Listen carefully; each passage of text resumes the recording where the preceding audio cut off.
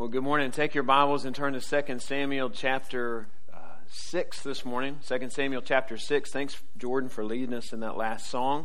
And, I want to mention this because, praise God for, the fact that, that's a song that Jordan wrote, that God wrote through him. So praise God for that gift that God's given Jordan. And, he's humble. He's not going to mention that, but I think it's worth mentioning. And look forward.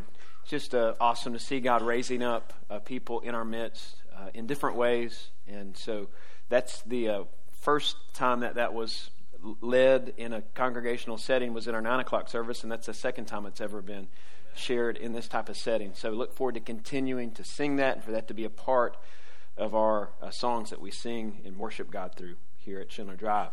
So we're going to be in 2 Samuel chapter 6 this morning. And a couple months ago, Christian pastor and author Tim Keller went home to be with Jesus. He was a pastor of a church in New York City that he planted for his pastor there for many, many years, and has written many books throughout the years. One of the books that he wrote, Prodigal God, is one of the most influential, impactful books that I've ever read in my life on the prodigal son. And he's written a lot of good books, and this came from one of the books that he wrote called Counterfeit Gods, another great book. Tim Keller said this: "You don't get to decide to worship. Everyone worships something. The only choice you get is what to worship." I'm going to read that again. You don't get to decide to worship. Everyone worships something. The only choice you get is what to worship. And his point there is that all of us are worshipers, right? And a lot of people throughout the history of Christianity have made a similar point that he made right there, that all of us are born hardwired worshipers. We don't have to learn how to worship. We come right out of the baggage worshiping something, right? And, someone he was on Twitter when he was alive, and he posted that quote. And, in every classroom throughout the history of school and college, there's always seems to be the one kid who's trying to stump the teacher, always trying to stump the professor. And so Tim Keller put that quote on Twitter, and there was a response from someone that said this to Tim Keller. He said, about that quote, he said, "Who said it first, you or David Wallace?" Not trying to be obnoxious, he makes a similar point in a writing that he wrote called "This Is Water." All right, and I love Tim Keller's response. He would occasionally interact with people on Twitter or X, whatever it's called now. And he said this. This was his response back to that guy. He said, "I got it from the Bible. Mainly from the Old Testament. One of its main points, period." All right? And his point, I think it's not hard for us to pick up that if you read the Bible, if you read the Old Testament, we understand that God has designed, in a way, as image bearers, we're hardwired to worship, right? We all worship something. We're natural born worshipers. It's who we are, all right? So it's who we are. We're worshipers, but it's actually who we worship and what we worship that we have to give really careful attention to. And this is a passage that really helps us do that. It helps us give really careful attention as Christians as to who we worship, why we worship.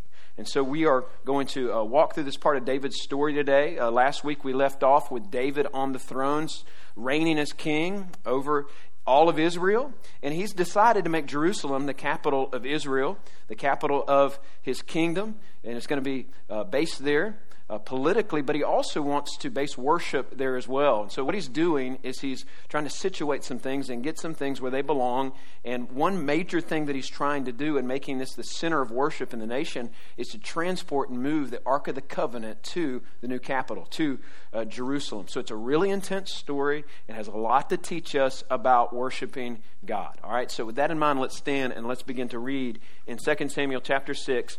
I'm going to read a portion of it, and like we've done over the last several weeks, we'll walk back to the beginning of the passage and walk through it and learn together. Verse 14, "And David danced before the Lord with all his might." And all the Baptist people get nervous. "And David was wearing a linen ephod. So David and all the house of Israel brought up the ark of the Lord with shouting and with the sound of the horn. As the ark of the Lord came into the city of David, Michal, the daughter of Saul, looked out the window and saw King David leaping and dancing before the Lord, and she despised him in her heart. And they brought the ark of the Lord and set it in its place inside the tent that David had pitched for it. And David offered burnt offerings and peace offerings before the Lord." Verse 18, "And when David finished offering the burnt offerings and the peace offerings, he blessed the people in the name of the Lord of hosts." Would you have a seat as I pray? Father, we know that this morning that it's only with proper revelation of who you are that we can rightly worship you in spirit and in truth. And so we know that you've communicated who you are through your holy, sufficient, infallible, perfect word.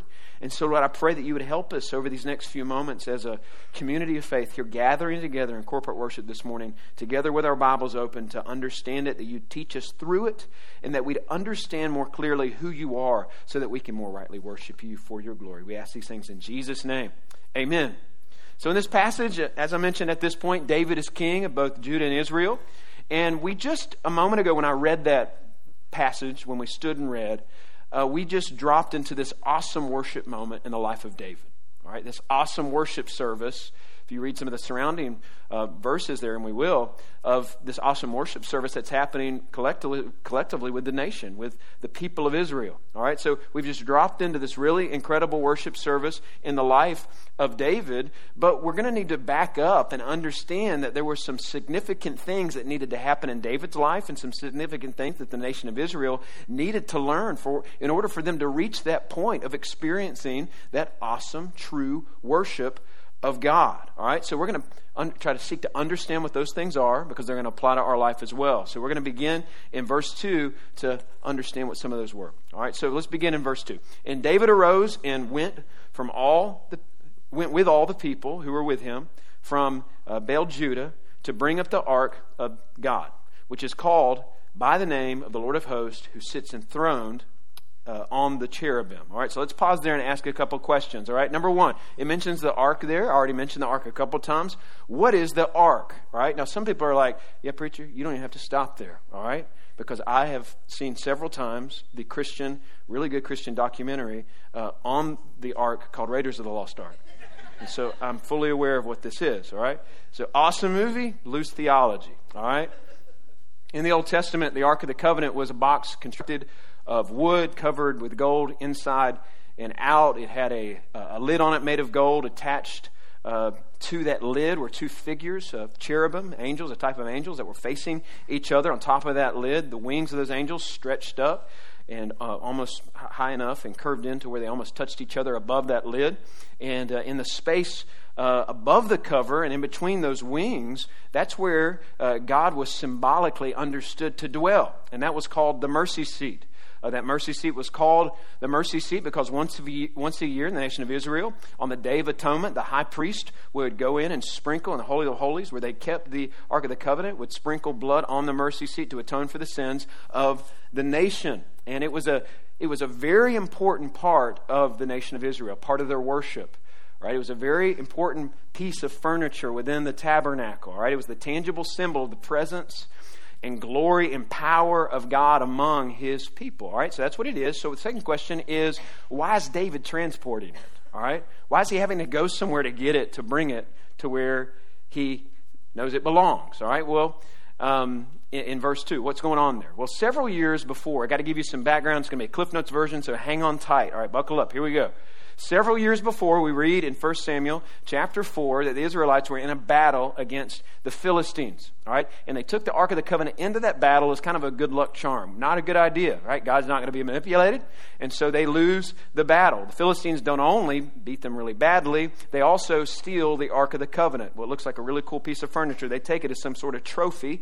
They take it back to a Philistine city called Ashdod. They put it in the house of Dagon, which was a religious building where this statue, this Philistine false god, stood. It was represented as a half man, half fish god. All right, so it's like Philistine Dagon merman god that they served. All right, it was a statue in this house. So they bring the Ark of the Covenant in there as a kind of a trophy, as a way to say, hey, our God helped us beat your God in battle. All right, well, the next morning they put the Ark of the Covenant, house of Dagon. Next morning they walk in, the Ark of the Covenant's there, untouched, and the statue of Dagon's on his face. And so the Philistine priests run in and they're like, oh, Dagon, you can't be on your face. And so they lift him back up. And the next morning they come in and he's on his face again. All right. And his hands are chopped off and his head's chopped off. Right. It's kind of an eerie moment. Right. You know, you're worshiping a weak God like that. That's a God that belongs more in a Life Alert commercial. Right. Than that you should be worshiping. I've fallen and I can't get up. Some of you young folks are going to have to go YouTube that. All right. Old commercial.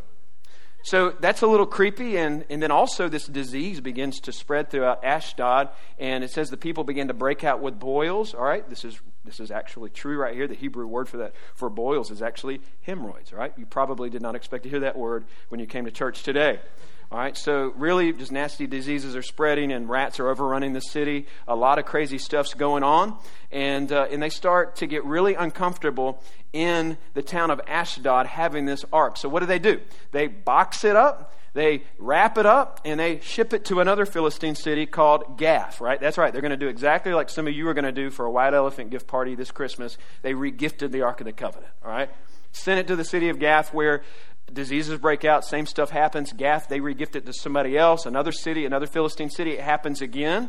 All right, well, the Philistines finally get the clue. We probably don't need to be hanging on to this. We need to give this back to Israel. So they construct this really nice cart to transport the ark on, and they hook the cows up to this cart that's holding the ark, and they're arguing. These Philistine people are arguing over who's going to drive this cart back to Israel to drop the ark back off. Well, as they're arguing, the cows just kind of supernaturally turn and just take off towards Israel. All right? They take off towards Israel. They travel into Israel, and they go right up to the house of a man named Shemesh. Shemesh, an Israelite, he knows what the ark is. He brings it inside. It seems like he's careful with it. He understands that there's some ways that you handle the ark. Well, some of his family members go into the room that he has it stored in, and they sneak into the room, and they're like, oh, cool, look. And they lift the lid, and they die. All right? They should have watched Raiders of the Lost Ark, or that wouldn't have happened to them. All right? And so Shemesh, he regifts it to a guy named Abinadab, where it stays hidden for 20 years. Where it stays stored away for 20 years. Pretty much the entire reign of Saul, which says a lot about Saul's reign, does it not? Saul was way more focused on and interested in his own glory and the kingdom centering around him than he was centering the kingdom around in his own life, around the presence of God. But now all these years later, we got another king rising to power, or who's on the throne actually now. You got David. He's committed to being a different kind of king. He's committed to establishing a different kind of kingdom, a kingdom not centered on himself, not centered on man, but a kingdom centered on God. And that brings us to 2 Samuel chapter 6. All right, we made it. So 2 Samuel chapter 6, that's where we find David transporting this ark from the house of Abinadab to Jerusalem, the new capital, the center of the nation, where he wants to restore the worship of the one and only true God in Israel. But on that journey, there's some lessons that David needs to learn. There's some lessons that the Israelites need to learn. There's some lessons that we even need to learn as they're transporting this ark about what it means to be a true worshiper of God. So the first truth we see in this passage is that being a true worshiper of God, number one, involves first being gripped and shook by the holiness of God. Shaken by the holiness of God. So they're taking the ark up to Jerusalem, and let's read what happens starting in verse 3. All right, let's begin to read in verse 3, and I'm going to read several verses, so hang with me.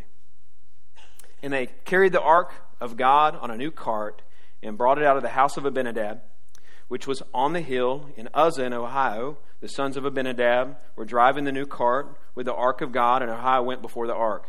And David and all the house of Israel celebrating before the Lord. Seems like things are going great with songs and lyres and harps and tambourines and castanets and cymbals. And when they came to the threshing floor of Nacon, Uzzah put out his hand to the ark of God and took hold of it. For the oxen stumbled, and the anger of the Lord was kindled against Uzzah, and God struck him down there because of his error. And he died there beside the ark of God. And David was angry because the Lord had broken out against Uzzah, and that place is called Perez Uzzah to this day. And David was afraid of the Lord that day, and he said, how can the ark of the Lord come to me? So David was not willing to take the ark of the Lord to the city of David, but David took it inside the house of Obed-Edom, the Gittite. And the ark of the Lord remained in the house of Obed-Edom, the Gittite, 3 months, and the Lord blessed Obed-Edom and all his household. All right, so let's stop there. So things seem to be going great as they're transporting the ark at first, right? The band's playing. The people are praising. They're taking the ark from Jerusalem to Jerusalem. And generally speaking, it kind of looks like they're doing a lot of things right. It seems, generally speaking, that David seems to be trying to go through the right motions to get the ark to where it belongs in the center of the nation. And then all of a sudden, as they're en route, all of a sudden there's commotion in the crowd, and there's people gathering around the cart where the ark was, and next to the cart, Uzzah, the son of Abinadab, who was helping escort the ark, is on the ground. Because the oxen has stumbled, he saw the ark begin to slide. He simply stretched out his hand, trying to make sure that it didn't fall down onto the ground, and he's dead. And he's dead. Now, notice David's response. It's very clear. It says that he's angry. This shakes David up. It shakes him up so much, he just stops. He stops the operation. He parks the ark. He's afraid to move forward anymore. He's like, we're not bringing this ark into Jerusalem. Like, no way, not after that, right? He's very shook at what's happened right here. And he parks the ark at the house of Obed-Edom, and he's confused. It freaks him out. And again, it just says that he's flat out mad. By the way, don't you love the honesty of the Bible? Don't you love that right here, God's word doesn't gloss over the real emotions that David is experiencing right here. It says he's mad. I want you to know this morning, if the Bible offends you at times, if the Bible makes you mad, if at times your own emotions go against the grain of what the Bible seems to be communicating, you're not alone. You're not the first person to ever feel that way. David right here felt those real emotions, right? Now, eventually we're going to see that he gets to trusting God, and it's important that we come back to that moment as a true follower of Jesus Christ. But you need to know that you're able to be real with the emotions that you experience. In fact, it's through you dealing with those things that you can actually experience a sanctifying work in your life. But that's what David experiences right here. He's mad. And let's just kind of be with him in this moment for just a few moments. Let's try to put ourselves in his shoes. I mean, he's mad. We would probably feel the same way in some different ways. I mean, for all intents and purposes, it looks like Uzzah was just trying to help, right? David's like, he's mad. He's like, it's almost like he's saying, it doesn't feel like the punishment fits the crime right here. Right? I mean, what's the big deal? But God, what he's doing through a very extreme and memorable and tragic moment right here is communicating an extremely significant truth to the nation of Israel about his own character that's going to reveal something about our own nature, that he is holy, holy, holy. And there is no authority above him. That he's a holy creator, the sovereign, holy creator, ruler of all things. And if that is who he is, let's just logically think about this. If that truly is who he is, then he must be obeyed. And God has dictated in the Torah exactly how the ark was to be carried. It was only to be carried with poles that slid through these rings on the side of the ark so that no one would touch it. And instead of doing that, what do? They build a new cart.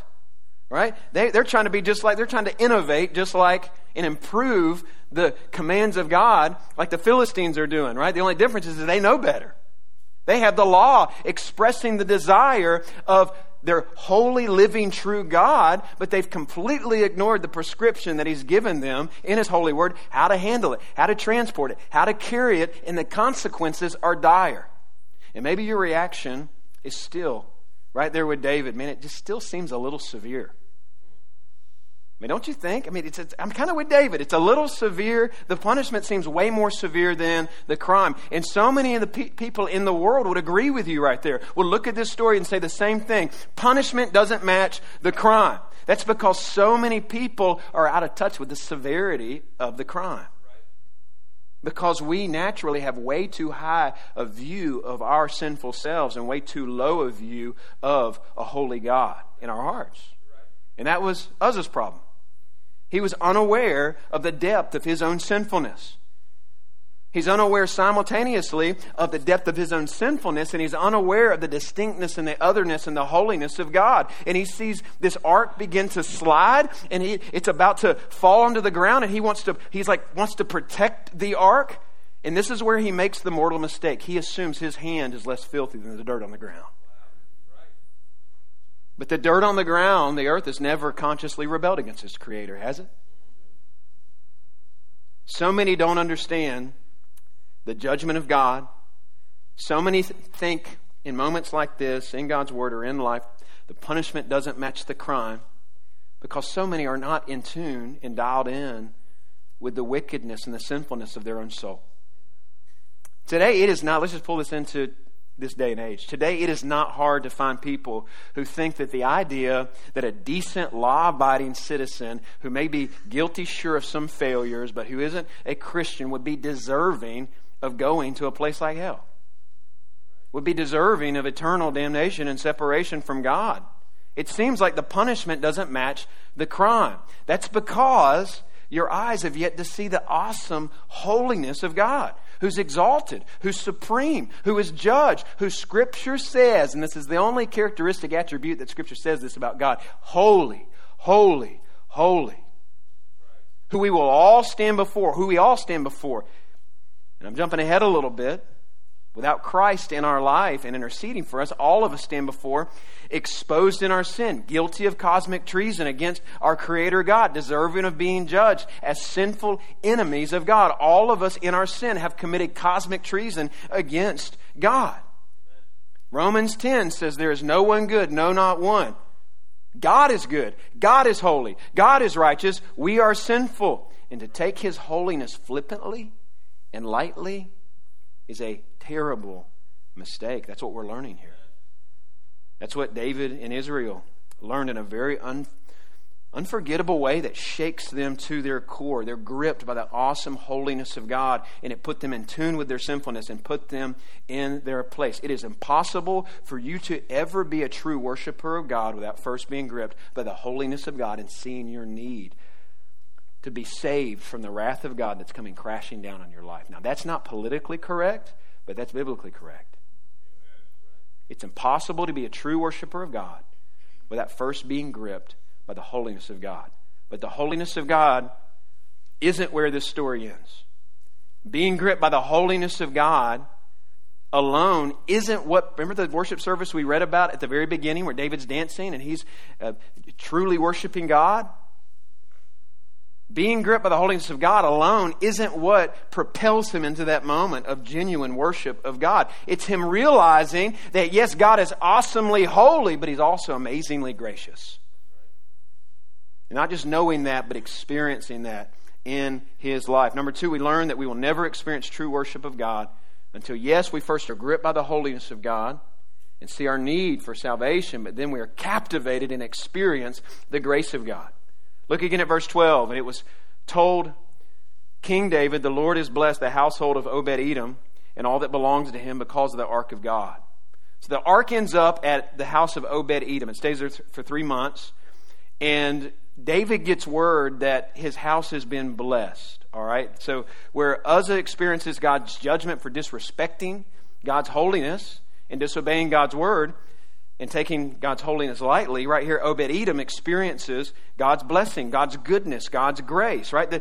And the text doesn't exactly say, it doesn't say that Obed-Edom did anything special. It doesn't say a whole lot about why he's being blessed, and I think that's for good reason, right? We can assume that he is not mistreating the laws of God in the way that he's treating the ark. We just don't know. What we do know is this text seems to be wanting to make this clear to us that the blessing of God and the favor of God is just simply pouring out on this man who we know nothing about.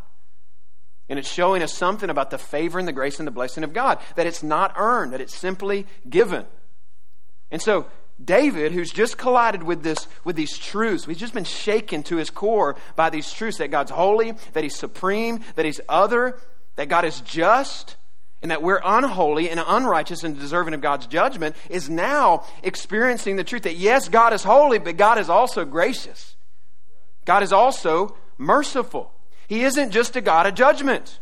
He is also a God of blessing and grace, and that truth, those two things colliding with the life of David, his holiness, need for a Savior, the grace of God in his life, is what changes and transforms David. And that's also what changes and transforms us. This undeserved blessing and favor that's poured out onto the house of Obed-Edom, the sacrifices that are offered in verses 13 and 17, there's sacrifices here that the nation of Israel they're making under the leadership of David. They're all pointing us forward to something. All right? Think about what those sacrifices in the Old Testament, those sacrifices that the people of Israel are offering. Think about what that is, what's happening right there. What's happening in those sacrifices in the Old Testament is God's providing for David and the people of Israel a way through the sacrifices for those sinful people to safely come close to His presence. God's making a way for their sins to be atoned for, and it's all signifying, in fact, the entire sacrificial system that is in the Old Testament, it all points us to the ultimate sacrifice of Jesus Christ. The sacrifice that Jesus would ultimately make on our behalf. Laying down his life on the cross, taking the punishment onto his life that we deserve. Do you understand this morning that in Christ, God has provided a way for us to not be held accountable for our sins? Because the punishment has already been poured onto Christ Jesus. Uzzah, here's another way to think about it. Uzzah was struck dead for touching the holy presence of God. Jesus was struck dead so that we could enter in and experience and encounter the presence of God. And Jesus is the only doorway into that. Jesus is the only doorway into a right relationship with a holy God as a sinful person. Only through Christ. Only through Christ. So I just want to time out there for someone, here we go, the holiness of God. People deserve hell. People deserve to go to hell without Christ. People deserve, there's a lot of criticism about that type of preaching. There's a lot of criticism about the proclamation of that kind of truth. Are you missing the truth that God in love has made a doorway for you to not have to go to that place? For you to not have to have the wrath of God crashing down on your life, crushing you for all of eternity? There are only two ways for your sins to be paid for. They can be judged in you for all of eternity, or they can be judged in Christ on the cross in your place. As you turn to Christ and you trust that Jesus is there in your place, that you should receive the wrath of God, that you should receive the just judgment for your sin, given out by a holy, righteous God, but yet Jesus is there taking the death penalty that I deserve. Yet Jesus is there in my place, absorbing every last drop of the wrath of God for our sin. That is a gracious gift. Yes, it is a hard truth that all of us are cosmic criminals, guilty of cosmic treason, deserving of death in our sin. And we can't change that. We can't wipe the sin stain off of our heart. We can't do it with enough Bible reading. We can't do it enough church attendance. We can't do it with enough praying. We can't do it with enough reading. Our works of our hands are not enough. That is a hard truth that you must humble yourself to receive. But once you do and you turn to the cross and you believe that Jesus took that penalty in your place, not only have you been gripped with the holiness of God, now you've been captivated by His grace. It's a gracious gift given to all who receive it by faith. And when you receive God's grace, when you encounter God's blessing and favor and mercy, it changes everything. We see that happening in David's life. Tim Keller, I read a lot of Tim Keller's writings on this passage this week. And he says this: David learned first in this story that God's more holy than he thought. And then here David learns that God's more gracious than he thought. And then Keller notes, this is what radically changed David. And this is certainly a message for lost folks today who don't have a relationship with Christ, who have never turned from their sin and trusted Christ. You can receive Christ today. You can receive eternal life. You can receive forgiveness. You can receive a relationship with God that's right. You can receive that this morning by faith, and a radical transformation will begin to happen in your life from the inside out. But let's remember something about David here. David, before this story, prior to this happening, was already in touch with his sin at times. He understood his sinfulness. Prior to this moment, he's experienced God's grace in his life. He's experienced the reality that he's a sinner. He's experienced God's grace in his life. What happened? Here's what happened. A little time's gone by with someone like David, who's a great example, but just like us, with a nature like us, is prone to wander. And here he is going through all the right motions, and yet in his heart has cooled towards the truths that a holy God is also a gracious God. That's what's happened. And he's needing a sober reminder right here that yes, God is holy, but God is gracious, and that changes everything. His heart's grown cool to that. And so that's why he's just going through the motions. That's why he's not stepping in as people are presuming on God's holiness. That's why he's not stepping in as the nation of Israel is treating God like any other God, lowercase God, kind of just treating him the way that they want to treat him, kind of customizing his words and his commands to fit their life the way that they want to fit it in. There's no real passion to submit to His Word. They're taking things lightly. And they're even blending in more with the culture of the world than they are the culture of the kingdom of God in the way that they're handling the ark and building that cart. And if it can happen to David, church, it can happen to any of us. So I think it's worth just stopping to ask this morning. Are you in a season of presuming on the holiness of God? Are you treating His Word flippantly? Does your life more reflect the kingdom of this world more than it does the kingdom of God in the way you talk, in the way you interact with people, in the way you interact in your workplace and go about your work and your career, the way you entertain yourself with your entertainment choices, in your relationships? If your heart's grown cold to this, you need a good dose of the same medicine that David needed, and that's a reminder, a deep, real, soul-shaking reminder that God is awesomely holy, but that holy God who should crush us because of our sinfulness has been amazingly gracious to us, has not given us what we deserve, and continues to shell out mercy and mercy and mercy and grace again. And He'll never stop. And when those two truths hit us, the weight that God's holy, but He has come through and given me grace, the result that we see in David's life is a comprehensive obedience to God's Word. If you read the parallel passage in 1 Chronicles 15, there it tells us that when David experiences the goodness of God here, that he immediately says, let's finish this operation. Let's get the ark to Jerusalem. And they're bringing the ark into Jerusalem, and you see a change in him. He's leading in a different way. The people in Israel are changed. It's like, okay, we're going to do this the right way this time, right? We're going to carefully obey what's written and do what God's told us to do. And so they use the poles. They put them through the rings. You see radical obedience that is following an awareness that a holy God is a gracious God. And what we also see, and I think this dominates the text, is we see David begin to radically worship God with expressive, humble, joyful, unashamed worship. And that's the third point this morning that we'll close with. We see David, as he is experiencing God's holiness and His grace, moved to worship God. Right? That's what we see in verses 14 through 19. In verse 14, what does it say? It says, "And David danced before the Lord with all his might." And this passage teaches us some really important things about gospel-fueled worship. And we know, like this morning, we know that worship involves more than just what we're doing right here, right? We understand that worship goes beyond this room, that worship is a lifestyle, that worship is our response to who God is, communicated through His Word in our heart, worshiping Him, glorifying Him, honoring Him in all areas of our life, making Him big, me decreasing, Him increasing, magnifying the Lord in all areas of our life. We understand that that goes beyond this time on Sunday mornings, right? But what we do on Sunday mornings, when we gather together to worship as a community of faith, is certainly a significant part of our worship. And I think that's actually the more direct application of this text in our life. When you think about what David's doing, David's literally leading worship service in the nation of Israel right here as he's dancing around. He's the worship leader, and people are worshiping. It's a corporate worship service that's happening in Israel. And I want you to notice three things about their worship, three things about David's worship. One, he's worshiping humbly. It says David danced before the Lord with all of his might. Some people call this like the David dancing naked passage. All right, it might even say David danced naked in your Bible, but that's actually not the right translation.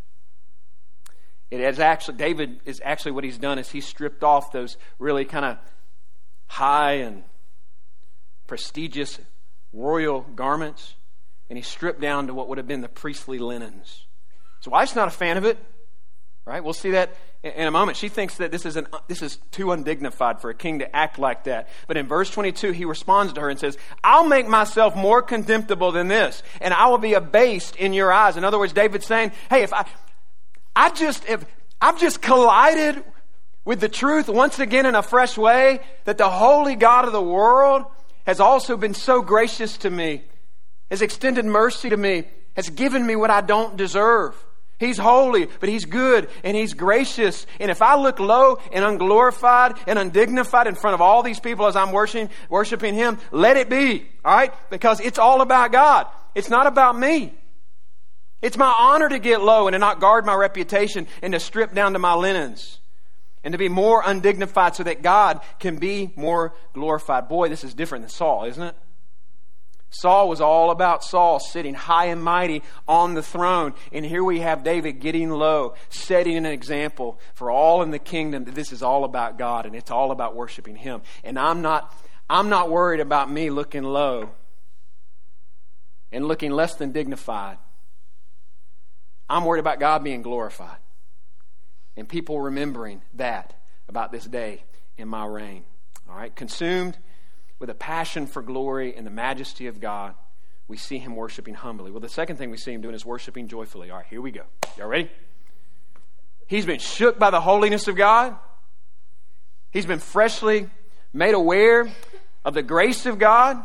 And it says David is worshiping with expressive joy. All right? He's dancing, he's leaping, he's celebrating. They got their instruments out. They're playing music. It is a joyful, worshipful atmosphere. And you know what? The Bible commands us over and over again in the New Testament to rejoice in the Lord. You know that's a commandment, right? To practice joyful living. And to also come into this place on Sundays and to practice and to participate in joyful worship through music. It's okay to come into this place on Sundays and to worship God through song with joy in our heart that occasionally shows up on our face. Amen. I had somebody tell me one time when I preached something like this, well, I don't know if I totally agree with you because, see, worship for me, corporate worship through music for me is actually a time for me to kind of reflect on my sin, for me to confess my sin, and for me to grieve my sin. And that is certainly something that we should do in worship. If there's sin in our life, worship through music with our community of faith is a time for us to be aware of our sin and for us to deal with our sin. But you know what also every single week is an opportunity for us to do is to deal with our sin, but at some point to make it to the cross. At some points to make it to an empty tomb and to get overwhelmed once again with joy that God has cast my sin as far as the east is from the west. And therefore it is okay and it is actually really normal and healthy for Christians to worship through songs of grace with smiles on our face with some expression. All right, if you agree with that, say amen. All right, there you go. There was a good, unanimous, solid Baptist vote this morning that it's okay for us to be joyful in expressing our worship on Sunday mornings when we gather right here. Yeah, Pastor, see, here's the thing. You know, music's not really my thing. Like, singing's not really my thing. Expressing myself through song really isn't my thing. And some guys struggle with this because some guys, they see singing, they see expressing yourself emotionally. You're like, man, I never cried at a sunset. I don't cry at movies, man. I'm not expressive, right? So I'm not the singer. I was the guy on the football field, not in the high school's rendition of Fiddler on the Roof. I'm not like the singer. I'm not expressive. And what you may mean is it just doesn't feel manly. Listen, remember who we're seeing demonstrating humble, expressive, joyful worship right here with no care what anybody else thinks. It's David. Who is David? David killed a bear. David slayed a giant and then cut the giant's head off, the giant that everybody was afraid of, and carried the head around town for a few days. Have any of you ever done that? That's pretty manly if you ask me. The issue has nothing to do with manliness and everything to do with humility and remembering our salvation like David does, that I was lost, but now I'm found. I was blind, but now I see. I was dead, but Jesus came and found a rebellious sinner like me and raised me to new life and made me alive. Therefore, when I come into service on Sunday mornings, it's okay to express some joy. In fact, it's really healthy. It's really normal. And then third, he's worshiping unashamedly. In verse 20 and 21, David's wife criticizes his worship. What does she say? She implies in what she says that he's acting beneath the office out there in those priestly linens. He's dancing around before God. And you're embarrassing yourself, David. But it doesn't faze him. It's a great example right here. It doesn't faze him. David's worship is for an audience of one. For David, it's all about the Lord. For David, it's all about God's opinion, God's desire, God's expectation. And David's like, hey, God is the one who's holy. God is the one who's gracious. God is the one who saved me. He alone is worthy of my humble, joyful, all-in, passionate, and expressive worship. And people can criticize me. People can misunderstand me. People can mislabel me. And they can judge me all that they want. I am not stopping that. And for us, some people are going to want to be our critics, Christ follower. Some people are going to want to judge your life when you seek to be an unashamed worshiper of Jesus Christ. And critics will always, you're always going to find somebody with an opinion. You're always going to find somebody with some critique. You know, before I go to eat somewhere, like many of you, I get on Yelp or I get on Google reviews or something and I check out if it's a new restaurant, what people are saying about it, right? I want to hear if they're saying that it's good or if it's bad. Same thing with movies. I check out reviews. I like to read the critical reviews, take a look at the critic scores. And all those things are based on opinion. We live in a very opinionated culture. And in fact, we all, in the culture that we live in, we're all product of it. We all like being a critic and sharing our opinion. And being a critic's really easy. Right? It's easy to say the food is good or the food is bad. It's easy to say that the movie's good or the movie's bad. At home yesterday, it was really easy for some of y'all to sit at home as a couch critic and to say that that play was good or that play was bad. It's a lot harder to be the coach of that game, of a Division I college football team. It's a lot harder to be the cook that people are sending in reviews about. It's a lot harder to make the movie than to judge the movie. It's way more difficult to give the criticism than to actually do that work. Judging is easy. Criticism is easy. Having an opinion is easy, and everybody's got one. Our opinion is full of critics, and someone, as a Christian, will want to come along continuously in your life, and they'll want to give you their opinion about how you're to live your Christian life. Now, I'm not talking about accountability within a community of faith. You know, that's something we talk about, and that's certainly something that we need. What I'm talking about, one, is the reality that we live in a culture, and this is continuing to grow more and more intense, that wants to criticize biblical faithfulness, that wants you to value what they value. And David's example reminds us that we're called to be unashamed worshipers of the one true living God. We're called to unashamedly worship Him and to follow His word and to value what God values no matter what anybody thinks of us. No matter what it is. Whether it's the sanctity of human life, born and unborn, whether it's a biblical view of sexuality, that God's designed marriage to be between a man and a woman. We don't allow critics to pressure us to conform. We stand on God's word and we worship God who is worthy of our praise. And two, and I think this may even be a more direct application of this text, we don't let criticism in the church hinder us from worshiping God. Humbly or joyfully, we worship Him unashamedly, even within the church, because people have opinions and people have personal preferences. And if that's you, be careful about how you criticize other people in their worship of God. Now, I was picking on the people a second ago that sometimes on Sundays come in and look like they're coming into a funeral more than they are an actual worship service for a living Savior, right? And I still stand by that. Smile every once in a while. It's good. But at the same time, some people passionately worship God in a more reserved way. And there's nothing wrong with that. And if you're more expressive in your worship, don't look down on people who aren't. And if you're more reserved in your worship and you think that you're the barometer for how to worship God with reverence, well, be careful with that too. Because you may have felt really uncomfortable worshiping next to David on that day. Don't be like Michael. Let's not bring that critical spirit into this place on Sundays or Wednesdays. Instead, here's what we need to do. Let's fix our eyes on Jesus. Amen. It's all about Him.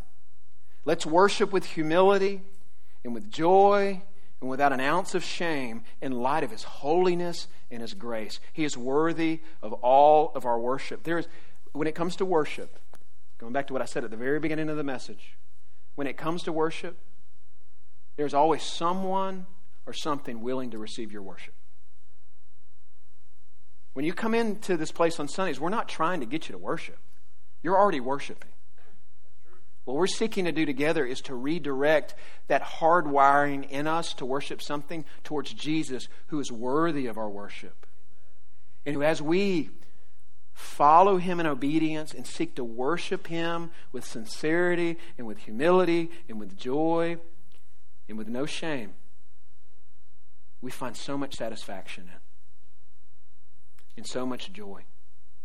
And so much fulfillment. You're already worshiping something.